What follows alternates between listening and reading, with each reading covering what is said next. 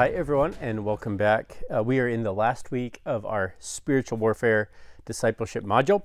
Thanks for the feedback I've gotten from many of you. Glad that this has been helpful. And again, remember, if it has been helpful, please like the content, share it with someone else. We do our best to try to provide good information for you and want as many people as possible to benefit from it.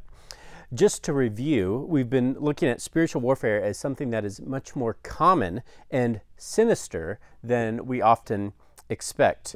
Remember how we said that the devil's lies play into our disordered, sinful desires, which are then accepted in a broken and sinful world. Recall also how we said that spiritual warfare often takes place not in a battlefield where there are clear lines between who's on what side and you know where the battle is taking place, but spiritual warfare often takes place in a battle space where there aren't clearly defined lines and it can be hard to know who is on what side. The devil is an expert in psyops, psychological operations, spinning lies, half-truths, and coming in from behind, not where you would expect him. Well, with that in mind, in this last week, we're going to look at some common errors regarding spiritual warfare. And in these first two videos, we're going to look at the mistake of thinking of spiritual warfare as a conventional conflict. It's the error of thinking that the lines of conflict in this world map cleanly on top of the lines of the spiritual conflict. So if we think of the conflict in Ukraine right now, from an earthly perspective, and even a just perspective, it seems clear that Ukraine has been unjustly invaded, and the Russians, or at least Putin and his army, is culpable for it. It's a fairly conventional conflict. Ukraine good, Russia bad. And you can look at maps. Perhaps you've seen the satellite imagery and other things that show the movement and position of Russian troops and where Ukraine is holding them off and even gaining some ground.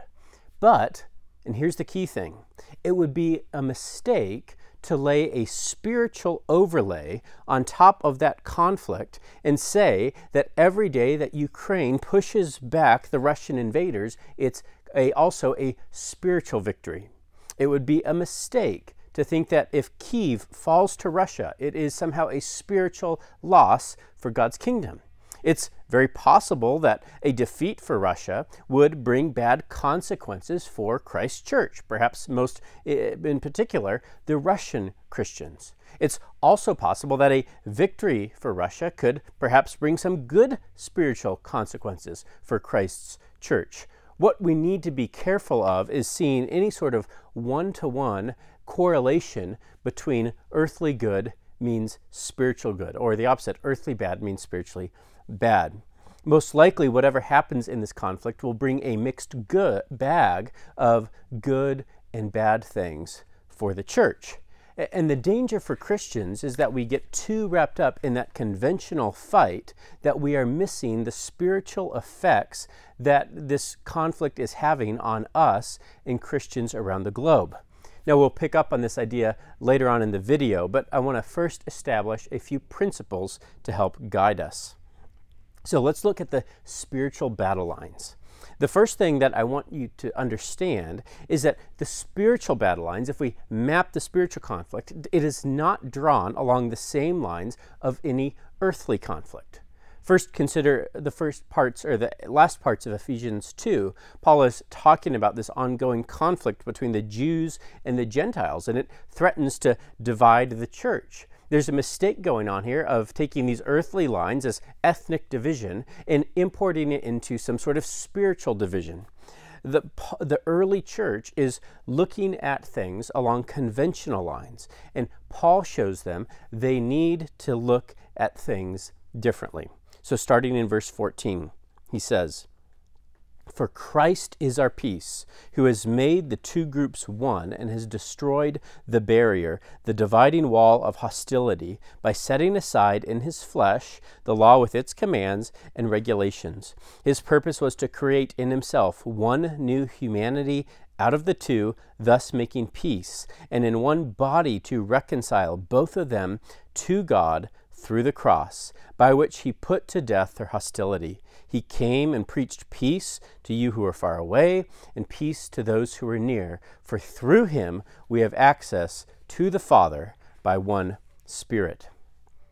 God has gifted us diversity, ethnic diversity, gender, male and female, the diversity of gifts.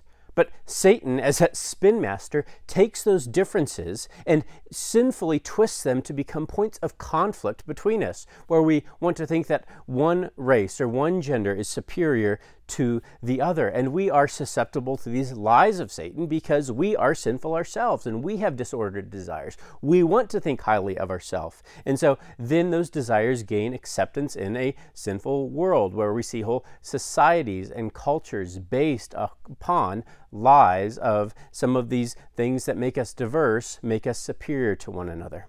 So our sinful nature will always skew towards drawing spiritual lines along any earthly lines, whether it's ethnicity or nationality or gender, and we need to be on guard to fight against that the church operates in a different sphere.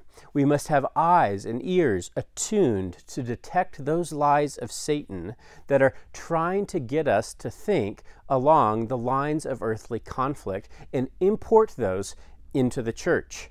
This was a great threat to the early church, and it would be foolish to not think it's also a threat to our church in this day. And what does Paul remind people of in the book of Ephesians? That Christ has created a new humanity, a new ethnic in Jesus Christ, and that creates a bond stronger than any other tie. So very practically, that means you have more in common with a Russian Christian living in St. Petersburg right now than you do with your neighbor who lives down the street who flies the American flag on all the same days you do. Now, the second thing I want you to see is that because the spiritual fight takes place on a different plane than the earthly conflicts, we can't get seduced into using conventional weapons to win the spiritual war. Ephesians 6:12 says, "For our struggle is not against flesh and blood, but against the rulers, against the authorities, against the powers of this dark world, and against the spiritual forces of evil in the heavenly realms." And then Paul goes on to list the weapons, the armor of God, which we looked at last week. And these are not conventional weapons. Paul doesn't list guns, but truth. He doesn't equip us with body armor, but righteousness. He doesn't provide missiles for the fight, but God's word. And one of the mistakes we make is when Christians get seduced into trying to win the spiritual conflict with weapons of conventional conflict. And it seems to me that more often than not, when we try to win the spiritual fight with conventional weapons, it will ultimately lead to spiritual defeat. Paul writes in 2 Corinthians 10, 3-5, "We are human, but we don't wage war as humans do. We use God's mighty weapons, not worldly weapons, to knock down the strongholds of human reasoning and to destroy false arguments. We destroy every proud obstacle that keeps people from knowing God. We capture their rebellious thoughts and teach them to obey Christ." Notice how many of the themes we've looked at in this series are echoed in this passage. Paul is focused on defeating the lies that come from the devil. He's focused on a war waged not as humans wage war, but waged with the word of God. And this means we must be on guard to not get seduced into using human weapons to win spiritual fights. It's a surefire way to lose, even if you think you've won. And when I talk about waging war as humans do, I'm not just talking about conventional fighting, like saying creating a Christian army to conquer unbelieving nations for Christ, but I mean also relying on things like politics and laws to win spiritual fights. The late Presbyterian pastor, Donald Gray Barnhouse, who was the pastor of the famous 10th Presbyterian Church in Philadelphia, was once asked on his radio show, "What would it look like, Pastor, if Satan were to take over Philadelphia?" And his answer was surprising. He said, "All the bars would be closed, pornography banished, and pristine streets would be filled with tidy pedestrians who smiled at each other. There would be no swearing. The children would say yes, sir, and no, ma'am, and all the churches would be full every Sunday where Christ is not preached. It's a stark image of what looks like a perfect society, and yet it's a perfect society built not on Christ, but on something else. And it's a good reminder that we cannot legislate ourselves to true biblical righteousness. It means we cannot sufficiently fill the Supreme Court to make America a Christian nation. We cannot get rid of all of our politicians and elect new ones with conservative values or even more biblical values and expect this nation to turn to God. For what it's worth, as Barnhouse reminds us, all of those things could come true, and it could still be a major victory for Satan. Satan's kingdom would have come. Why? Because Christ is not the center of it all. Don't you see how crafty Satan is here? He's a master strategist. He's playing chess while we're playing checkers, and he could so easily deceive Christians who are so wrapped up in political victories or victories on the Supreme Court that they forget Christ, who is the foundation of it all. And even though we are on a more steady moral foundation, Satan, in the end, wins. And this is not to say those things are not good.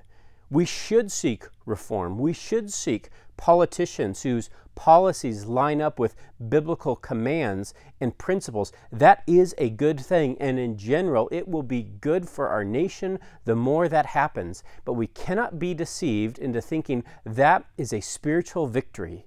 It's not enough. It's unable to bring spiritual change. Only the Spirit can change our hearts. And that requires the weapons that God has given us in this spiritual fight, the weapons of His Word and righteousness and truth.